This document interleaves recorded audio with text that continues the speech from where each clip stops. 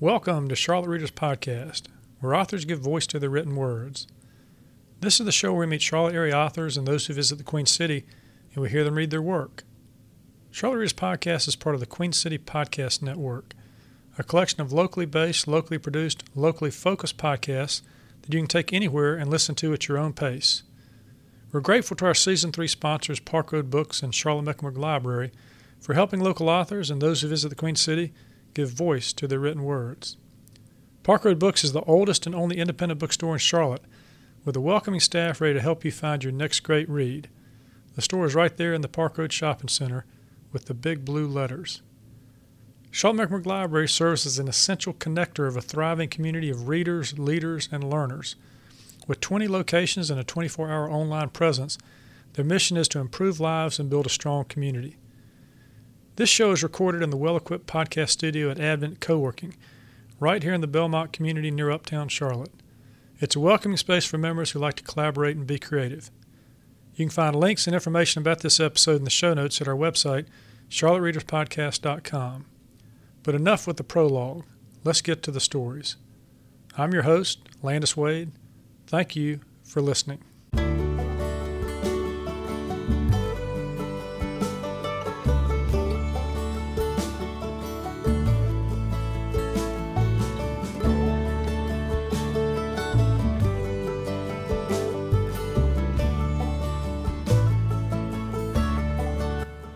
In today's episode, we meet young adult author Lisa Williams Klein.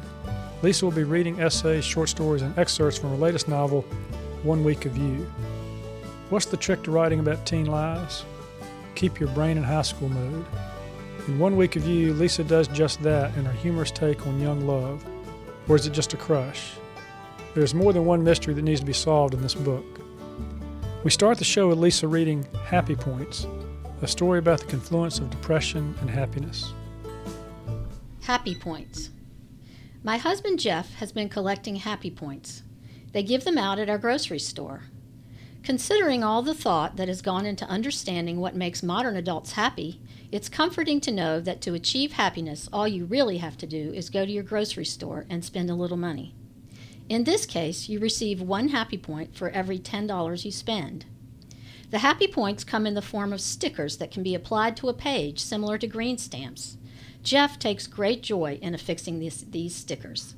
He volunteers to go to the store for random items we don't even need yet, and I watch him as he comes in brandishing tiny metallic squares. He licks them and neatly adds them to the line of stickers we've accumulated. Then he pleasurably contemplates the prizes we will win once these Happy Points are redeemed. Once, after shopping, curious to see if I could capture a bit of his pleasure, I affixed the stickers myself. Jeff was visibly disappointed when he found out I had done it. I have actually been in therapy for depression for the past year, and it's frustrating to learn that achieving happiness, which for me has become so elusive, is a simple matter for my husband of buying a few dollars worth of groceries and coming closer to the goal. What is the goal, you may ask? Kitchenware, small kitchen appliances. When we perused the page showing the prizes, I pointed out to Jeff that there was nothing there we needed. He was undaunted. "We'll get things for the girls," he said. After several phone consultations with our grown daughters, we settled on the hand blender and the waffle maker. When the promotion was over, Jeff had proudly collected the maximum Happy Points.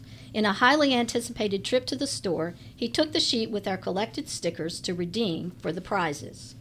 "Sorry," the clerk said when Jeff arrived. "We're out of the hand blenders and waffle makers. All we have are the 36-cup coffee makers." "When will you get more?" Jeff asked. "Tomorrow morning early," she replied. The next morning, Jeff was at the store at the crack of dawn. Not early enough, however. All of the hand blenders and waffle makers were again gone. Or maybe they had never actually come in. "When will the next delivery be?"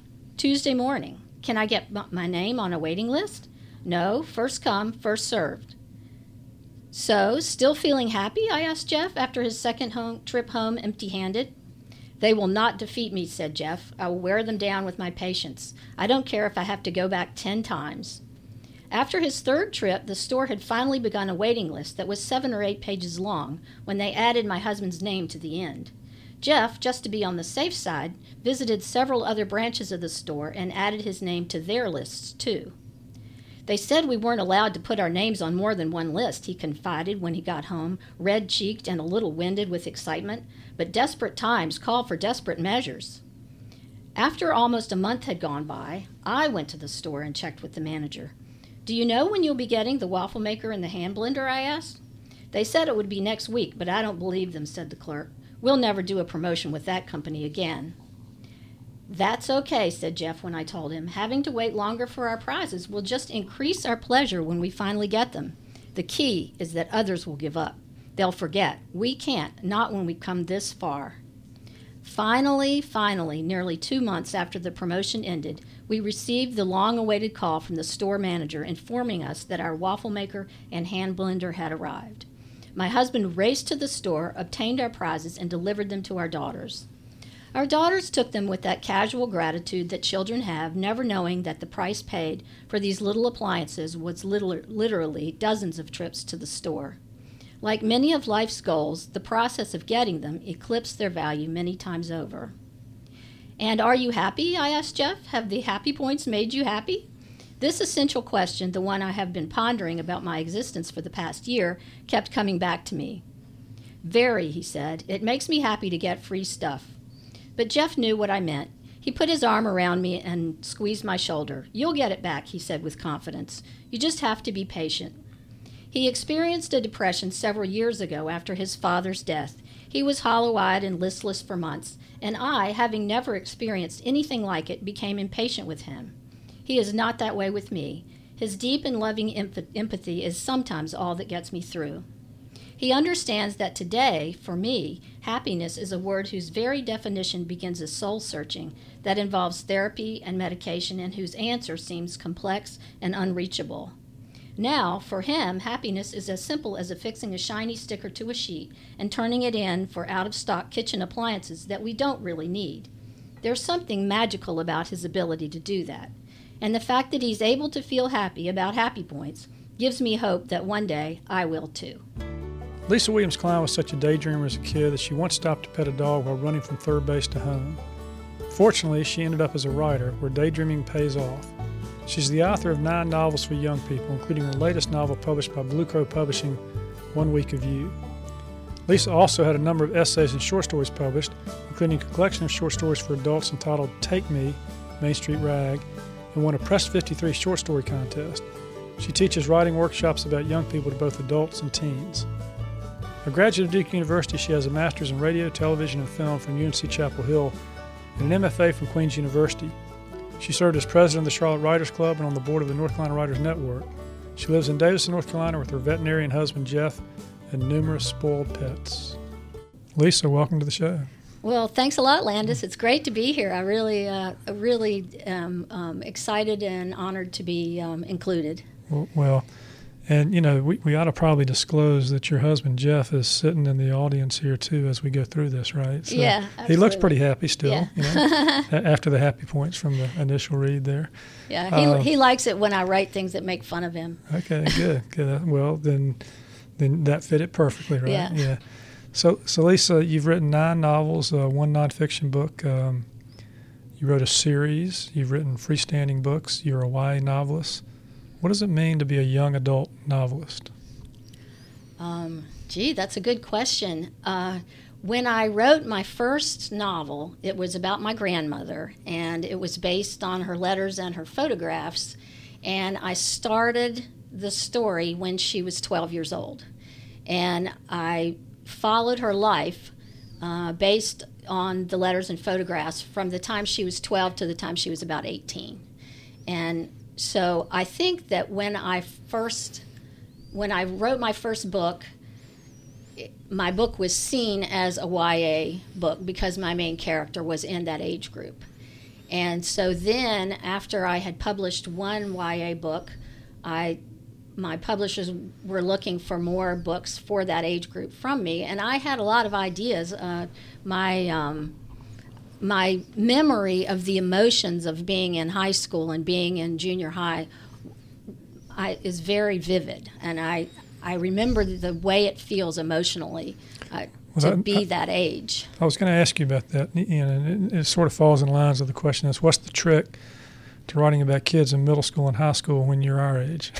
I mean, you're not 17 anymore. I'm sorry. Right. Yeah. How do you make your brain work that way? Do you?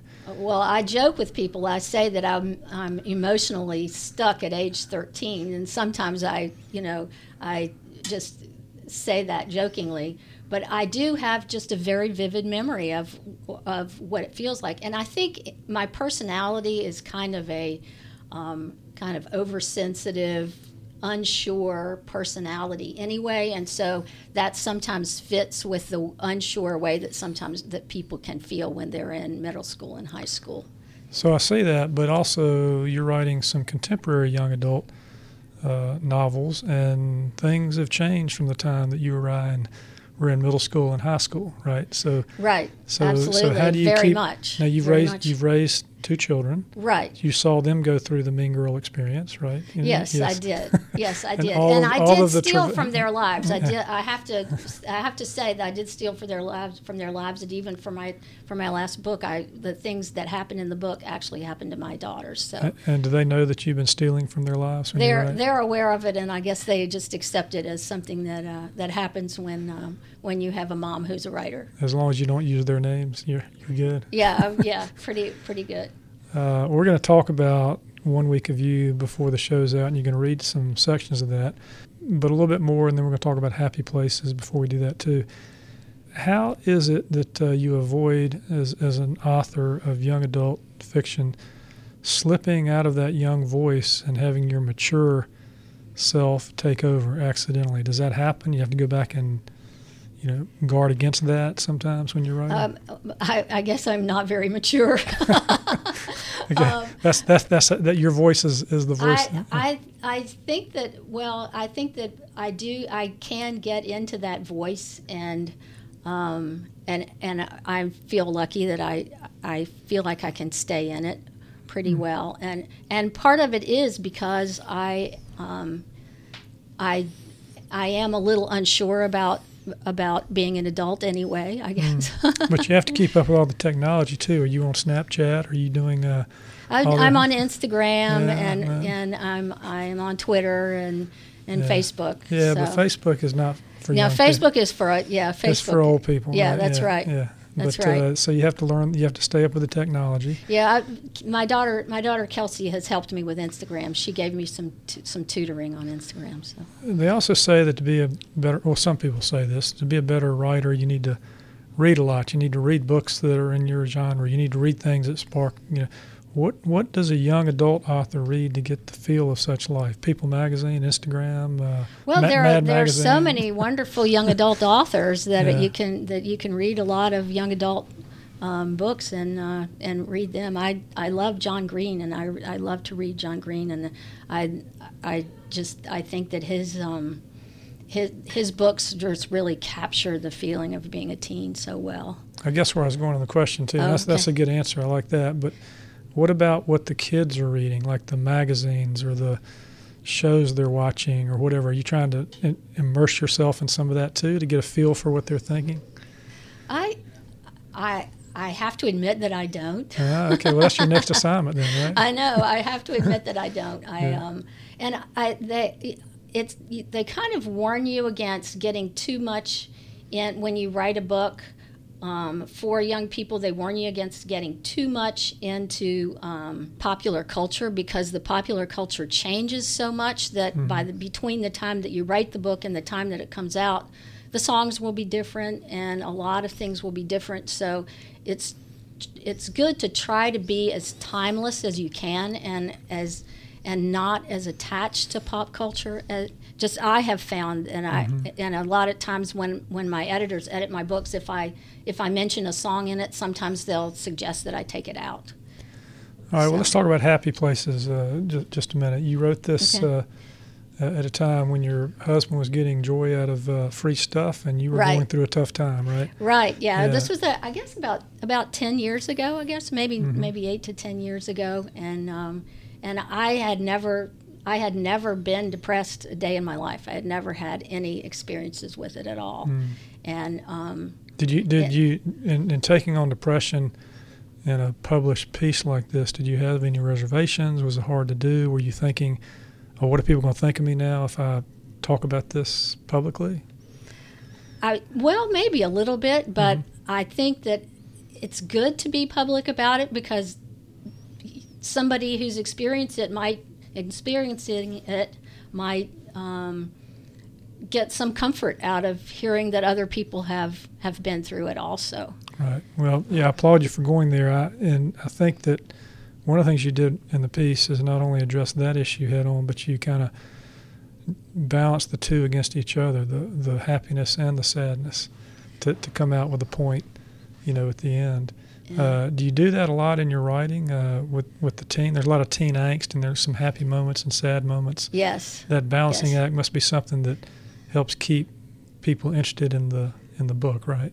I really strive for that. That's my favorite kind of writing, is the writing that combines poignancy with humor, and I that's my ideal, the ideal writing that I would like to try to do. That I'd like to write a piece and have people laugh and cry in it at the same time. Mm-hmm. So that's my goal. One of my favorite adult writers is Ann Tyler, and I think she does that so beautifully. She has such wonderful, gentle humor in her work, but she also has just such poignancy and emotion in her work, and I admire that so much. Where do you get your ideas? You've written 9 YA novels. Is there that much angst in the world of teenage life? You just keep coming up with something new. Well, let's see. The first one was about my grandmother's childhood, and that was historical fiction, and I guess that really wasn't angst. It was more of an adventure. She wanted to go to high school, and there was no high school in her town, and it was really based on what really happened to her. Mm-hmm. I used her letters and photographs, so I guess there wasn't angst in that. My second book, Princesses of Atlantis, was based a lot on my own teen years. Mm-hmm. I was going to ask you if you do anything autobiographical in your writing. Do you? I sometimes do. I especially try to recapture the way I felt about things. Mm-hmm. And there are some scenes, say in One Week of You, the scene. There's a scene at the end when Lizzie, the main character, babysits, and she invites the boy she likes over while she's babysitting, and that is actually something that I did when I was a teenager. And I invited my boyfriend over, and he was there for about 10 minutes because we realized that we were not doing a good thing, and we felt very guilty. And he left almost immediately afterwards. But so the what really happened was much less than what actually happens in the book. True confessions here also on Charlotte Reader's podcast. You heard yes, that's right. You heard it first here. The controversy continues. Well, that's a good segue into the book here. One Week of You. I'm holding the novel now, looking at it. It's got a nice cover on it with birds and flowers. And I love the cover. I just really love blue. It. You've been published, different ways over the years, right? I mean, you've tried, and you're now with a new publisher, right? Yes, Blue Crow Publishing. Okay. They're a small publisher out of Chapel Hill, and my experience with them has just been great. It's been wonderful. Good, and they helped you with the cover, I assume? Yes. Yeah. One of the publishers, Lauren Falconberry, is a graphic artist also, and she did the cover. Great. All right. Well, plug for Blue Crow here. Yes, absolutely.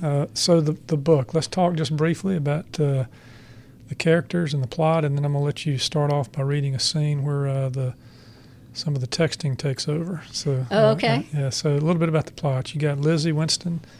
She has a crush on charismatic Andy Knox, okay. right?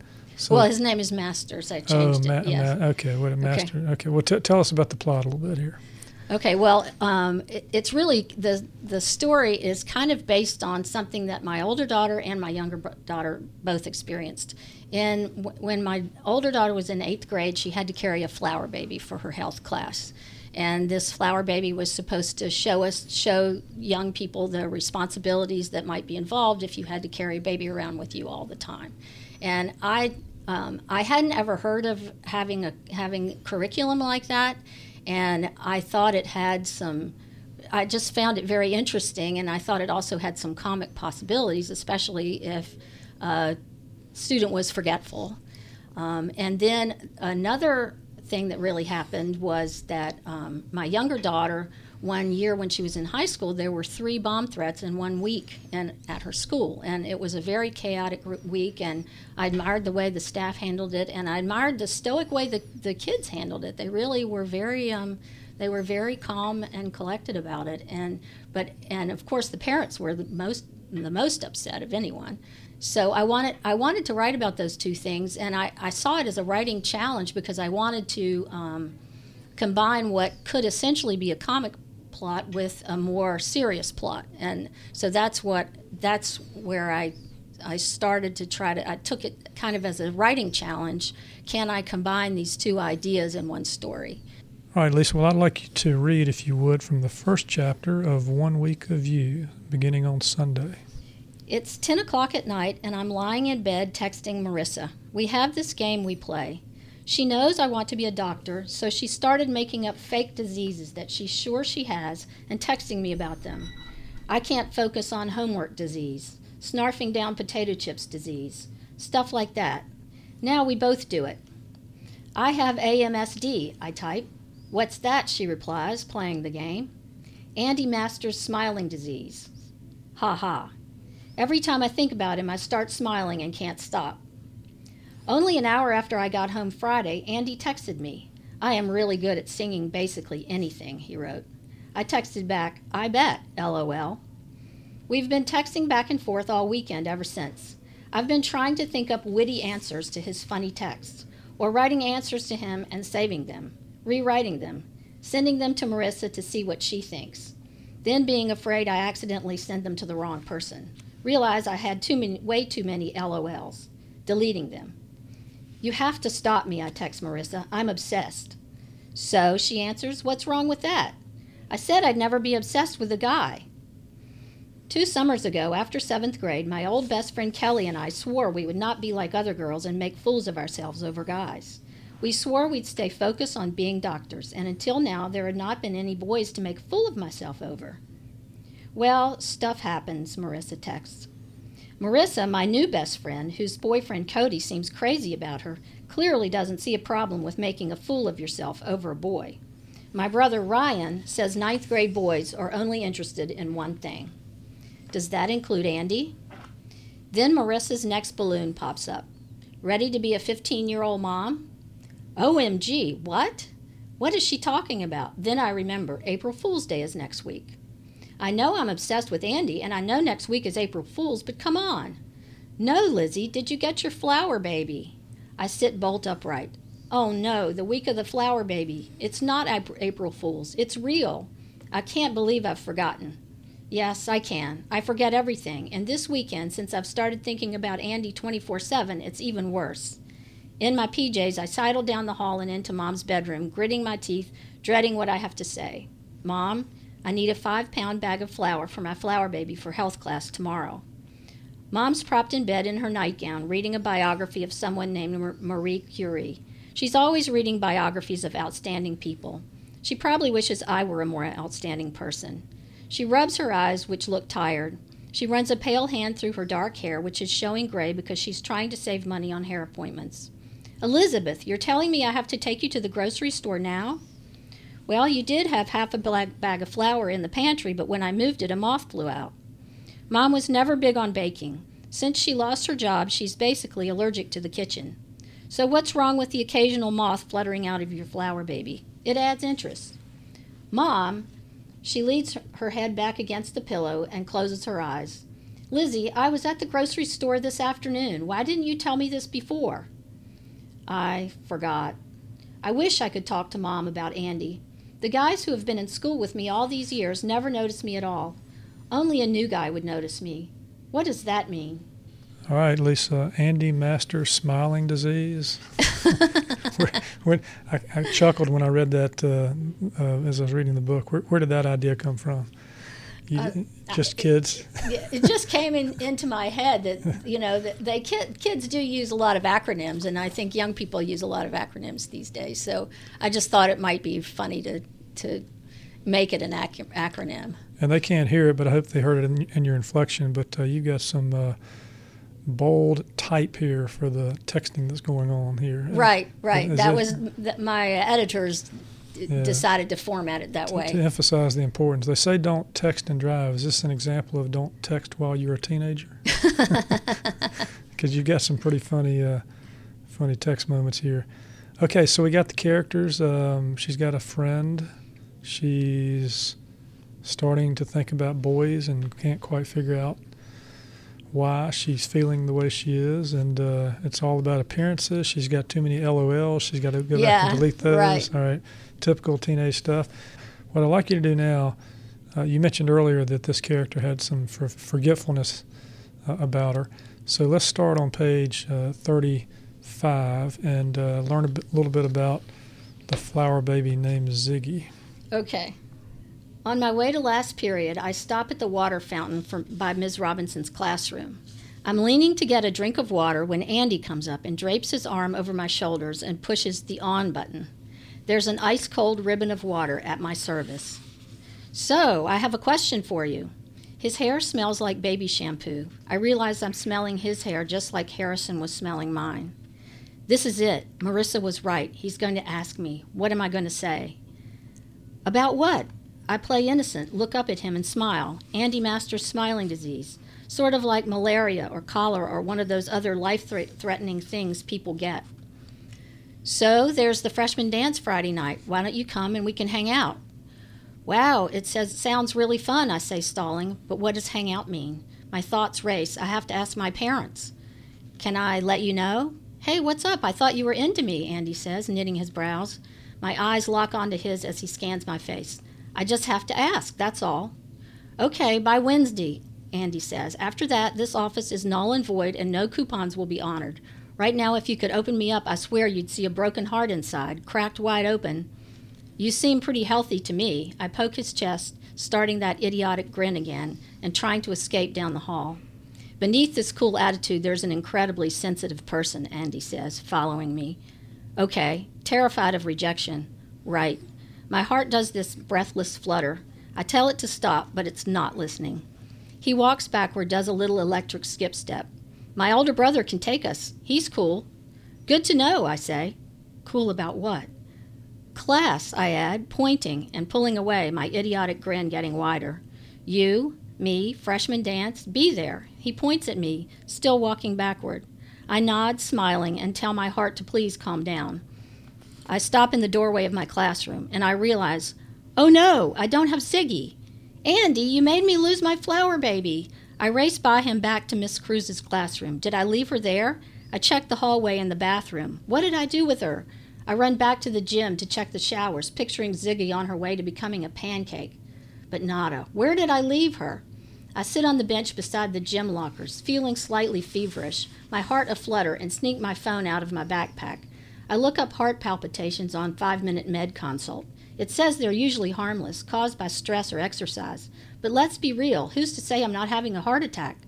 Mom is going to kill me for losing this flower baby. I absolutely hate it when she's right. Why am I so forgetful? Normally we avoid looking at ourselves in the cheap full-length mirror beside the gym lockers because it makes us look wavy. I chance it. I search my face, staring into my own hazel eyes. I look prettier than my past self. I used to be kind of chubby, but now I'm skinnier. Not sure how that happened. Maybe cheerleading. Long brownish blonde hair, no glasses, just contacts. I look like a competent, together person. What is wrong with me? My whole family's prediction has come true. I've lost her. After school is over, I retrace my steps for my entire day without success. I wonder how many hours of my 15 years I've spent looking for something I have lost. Poor little Ziggy, where is she? If I've lost this flower baby, there is no way Mom and Dad are going to let me go to the dance with Andy on Friday night, even if I was sure I wanted to, which I'm not. My hands shake slightly as I shoulder my backpack and head out to meet Ryan, who amazingly is not late picking me up. I get in, and he waits for me to put on my seatbelt, then carefully shifts the gray Toyota into gear. This is our grandfather's old car, a 1998 Toyota Camry with 217,000 miles on it. Everyone at school makes fun of it. Ryan has named it the Millennium Falcon after Han Solo's spaceship. He has to be the most careful driver in the universe. Lines of cars bunch behind him on the road. It's so embarrassing. Once he forgot to stop at a stop sign and backed up so that he wouldn't be breaking the law. And, he says, because of its distracting nature, he won't turn on the radio. I can't even tell people that, they'll laugh so hard. And of course he would never text. He glances at my face. What's wrong? I can't tell him. He stares at me. Come on, what? I lost Ziggy. Who's Ziggy? My flower baby. The words sting my mouth on the way out. Ryan starts laughing. I called it. What did I tell you? You owe me $1 million. I am so mad at myself. Mom's going to kill me. Okay, Lisa, you're hitting on all the themes of adolescence, having to deal with a sibling who knows they're right and you're not. You're right, an older sibling, which yeah. I don't have an older brother, but I realized after I had finished the novel and gone through many revisions that Ryan is actually, her older brother is actually Jeff, my husband. Okay, and the drama, too, that comes out in this piece. You've got a lot of drama over something no more than a bag of flour, right? Right, yeah. And then she's consulting 5-minute med consult. You do this a lot throughout the book, right, to add humor? Right, because she's always having a moment, and she has to and figure out. And she thinks she has every disease that's there. Right, because she's feeling this and she's feeling that. Okay, so we have this. This is really a mystery too, right? I mean, you're trying. Yes, you're trying to figure out who's the one who's playing the pranks. It's somebody in the school has hacked into the school system's computer system and is playing pranks and is causing the fire alarm to go off, and they have to evacuate the school. So, against the backdrop of this sort of budding romance, if that's, there's a mystery there too. Is it really that or not? Yes. You've got the alarms going off and everybody having to go out to the field and the teachers on the hunt to figure out who it is, and you've got your suspicions about who it might be. And good old who was the kid in Leave It to Beaver that was always so nice to June Cleaver? Eddie Haskell. Yeah, Eddie Haskell. Maybe he's a little bit like Andy Masters, you know. Yeah, he's always gonna do well.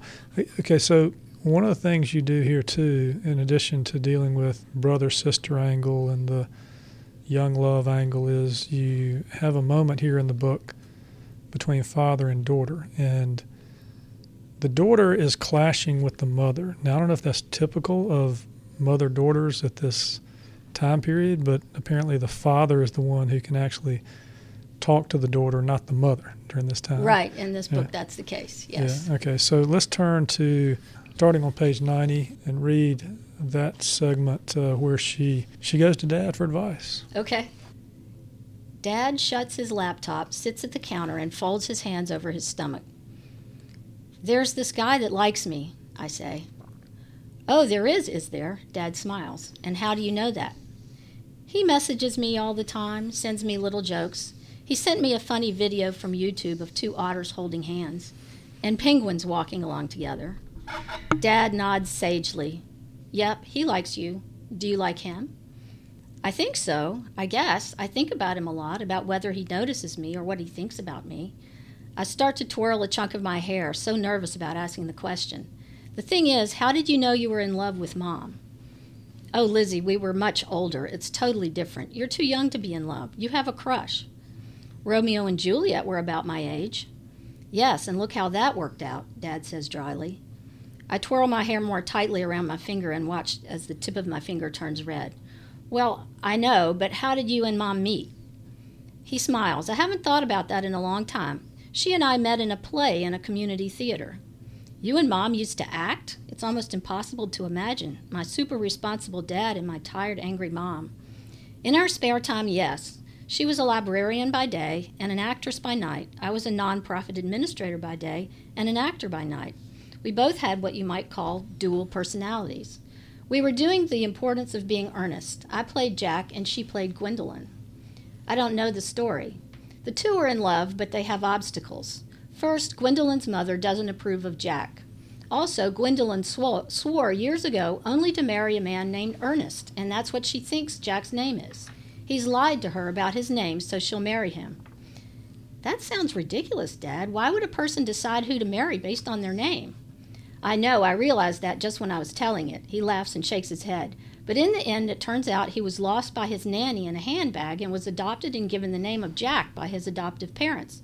Guess what his real parents had named him? Ernest? Correct. Dad looks off into space. His tired face takes on a tender expression. Sorry, Dad, it sounds really stupid. Yes, it's a type of play called a farce, so some of the things that happen are ridiculous. But it gets you thinking, what are reasonable qualities for choosing another person? The other person doesn't have to be named Ernest, but that person definitely should have the quality of being Ernest. So while you were working on the play, you and Mom fell in love? Did you tell her that you loved her? It's funny, my lines in the play called for me to tell her I loved her, so I told her every night in the play, but not in real life. In real life, I hinted at it in many ways, by picking up an extra cup of coffee for her when I stopped on the way to the theater, by saving her a seat when we had cast meetings, by touching her arm when I talked with her, but in actual words, not for a long time. And then one night during the performance, when I said my lines, she knew it was me speaking through the character.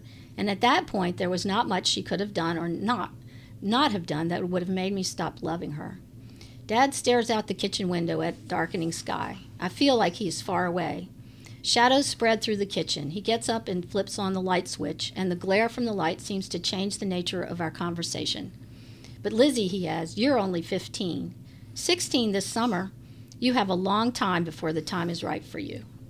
All right, Lisa, did you have this kind of relationship with your own father? Could you talk to him when you were 14, 15, 16, 17 about these kind of issues? A little bit. I could talk to him I guess I could talk to him. I was able to talk to my mother really well too. You didn't ask him dating advice like she did here though. Well, maybe sometimes I did. Sometimes I did. I had a good relationship with my dad. I like the way Lizzie fires back here when when he tells her that she's only 15. She says, "No, 16." Yeah. Every month counts. Yeah, every month counts. Yeah. All right. Well, when we come back, we're going to do our author-to-author segment. Lisa's going to read a couple of more short stories. We're going to find a little bit more about her writing life, so stay with us. Hey, listeners, I'm at the staff picks wall at Park Road Books with Shauna. How you doing, Shauna? Doing well. How about you? Shauna, what's on your wall? Got a bunch. The Confessions of Franny Langton by Sarah Collins is a historical murder mystery following the trial of a young woman who may or may not have murdered her masters. May or may not have. Yeah. The Bride Test by Helen Hoang, a romance and immigration story set in Vietnam and America over the course of one summer. I've got Technically Started It by Lana Wood Johnson, a young adult novel told in text messages. Text messages? Yeah. The main character thinks she's texting one cousin when she's actually texting the other. They have the same name. Then I have Never Look Back by Allison Galen. It is a murder mystery involving a podcast about some murders in the 70s. A murder mystery involving a podcast? Yeah. It's really fantastic. Okay. The Weight of Our Sky by Hannah Alkoff is a historical fiction young adult novel about the race riots in Malaysia in the 60s with a main character who has OCD dealing with the aftermath of these riots. And then finally, I have The Plus One by Sarah Archer, a novel about a woman who couldn't find a date to her sister's wedding, so she built a robot date instead. She built her date. Yeah. Brilliant engineer. I think that takes a bit more math than I can do. She gets what she wants out of her date. She sure does. Yeah.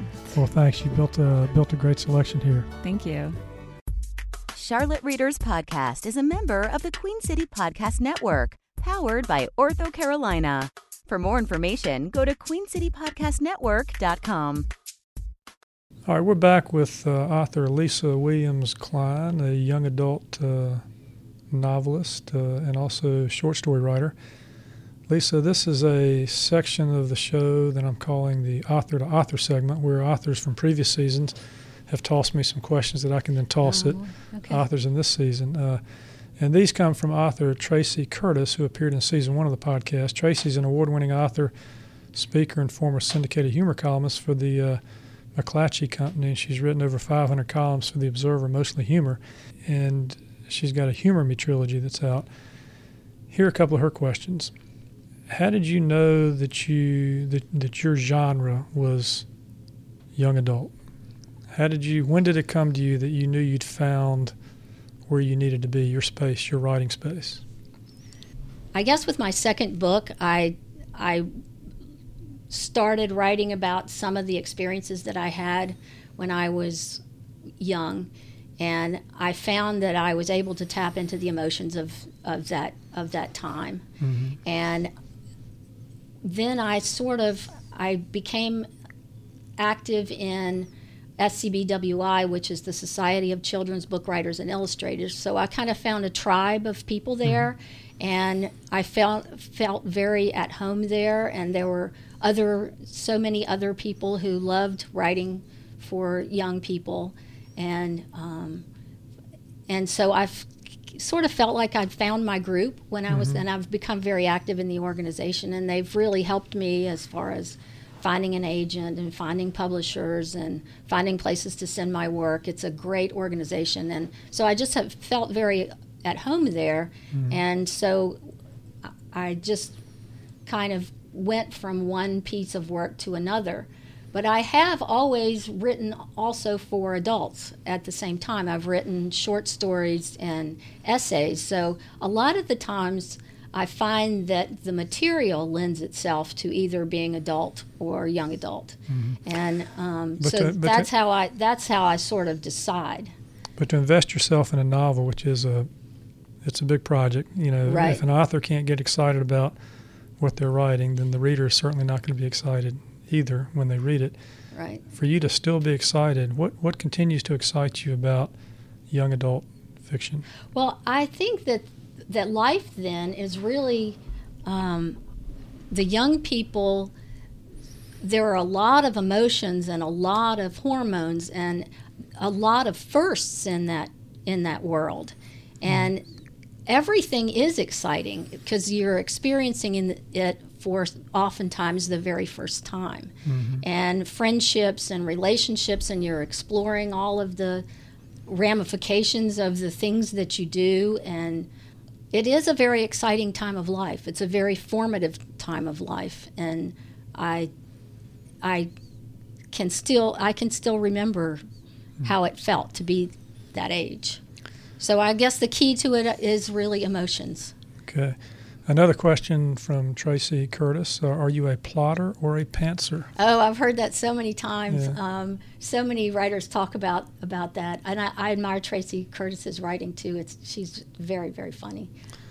So do you do it by the seat of the pants, or you plot it out? I usually start out just writing, and I just write. I let the story take me where it's going to take me. And then usually somewhere in, maybe about 80 pages in, I get stuck, and so then I will go to a plot, and I will start plotting and outlining and thinking more about how I want my story to end. And that feeds into her third question. Tell us a little bit about your writing process. You've been a writer for many years. You've got all these novels now. You've been in the Charlotte Writers Club, the North Carolina Writers Network.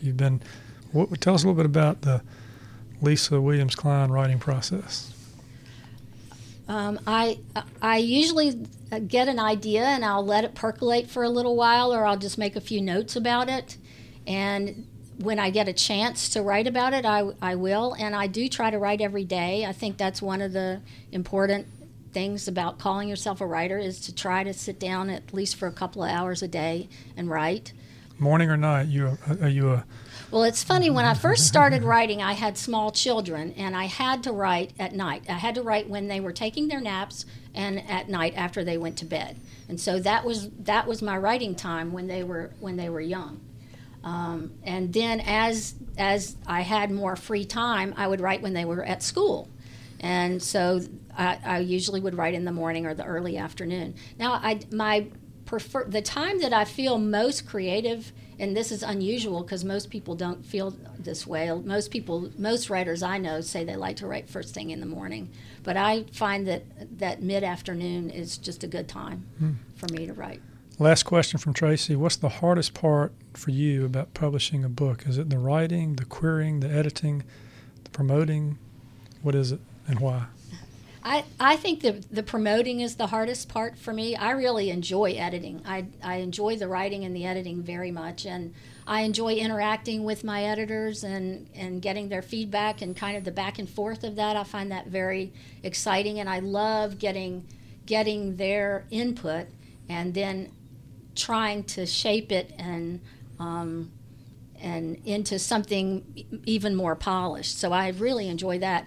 I'm more of an introverted person, so doing public appearances and doing a lot of sales activities, sometimes it's hard for me. I can find it draining. Even though I love, for example, I'm going to have a book signing in a few weeks, and people are telling me they want to come, and it warms my heart, and I'm very excited that people want to come.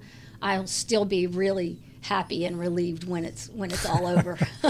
Well, you're not alone in the author world, because in season 2 I asked a set of either or questions, and the very last one I asked was, would you prefer marketing or manual labor? Right. And most of the authors chose manual labor. Yes. If you are giving a marketing job, or cleaning the house or something like that. Right, I know. yeah. I was all prepared with those answers. I listened to the earlier ones. I was ready, and then you changed it up on me. I've tricked everybody who's appearing in season 3. They came prepared. I don't want you to be overly prepared now. Yeah. All right. So this is a good segue, I think, when you're talking about writing for adults. You've got a couple of pieces here we're going to finish up with. They're short. These are your essays that you write for adults. The first one is entitled In Sickness and in Health. And just to set that up a minute, you wrote this about your parents, right? Yes, and it was a few years ago. Okay. So anytime you're ready. Okay. In Sickness and in Health. Mom and I are talking on the phone one morning when she suddenly says, "I have to hang up. Every time I turn my back, your father climbs on the roof." I picture her small, determined figure as she rushes out behind their lake house on this windy winter day. The lake is choppy and gunmetal gray. "Jack," she'll shout, "you're 78 years old. You're too old to be up there." I know how old I am. Dad shovels wet leaves from the gutter with his gloved hands. "I'm hiring someone to do that. I'm going inside to call right now," Mom says. "Don't you do that." Dad stands upright, bracing himself against the steep pitch of the roof. He wipes a renegade shot of white hair off his forehead. Mom glares up in his direction with her hands on her hips. "It's ridiculous for an old man like you to be doing that." She purses her lips and marches across the yard. "I am not old. Just last week the doctor told me that because of all my swimming, I have the pulse of a much younger man. I'm going inside to make that phone call right now," Mom threatens. "If you do that, I'll divorce you," Dad shouts. Mom hesitates, then continues across the yard. They have been married nearly 52 years. Once I saw a photo of them on their honeymoon in Quebec. Mom looked stunningly beautiful, idealistic, and girlish. Dad looked cold and wet. He'd just dived into some 40-degree Canadian lake while showing off for Mom. When I was a teenager, Mom still sat in Dad's lap now and then, and he warmed her car every single morning before she went to work. 2 springs ago, my brother and I sat with Dad in the waiting room to hear the results of Mom's cancer surgery. When her surgeon said he had gotten clean edges, Dad covered his face with his hands and wept. For hours afterward, his cheeks were shiny with tears. He slept night after night, hunched in a chair beside Mom's bed as she recovered. When she refused chemo, he cried every day for a month. While visiting last summer, I watched Dad place a vitamin, a calcium pill, and a beta-carotene tablet beside Mom's juice glass in the morning. "They're too big," she says. "They get stuck in my throat. I've had a wonderful life. If it's time for me to die, I'm ready." Dad looked at her as if to say, "Please don't leave me." Then he cut the pills in half. Later in the morning, Mom calls me back. "He told me he would divorce me if I hired anyone," she says.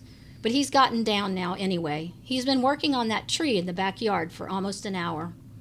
Last year, when an ice storm hit, a huge tree fell in their backyard. Instead of hiring someone to remove it, Dad has cut a foot or so off of it every weekend. Now he's down to the thickest part of the trunk, and the going is slower, but soon he'll be finished. "He's gone down to the dock now," Mom tells me. "He's going swimming." "It's 41 degrees, I say. "I know," says Mom. Your dad sounded like a hearty soul. He was. He wanted to do everything himself. The idea of hiring somebody to do anything was anathema to him. Yes, he was a Mr. Fix-It. Everything in our house was held together with duct tape.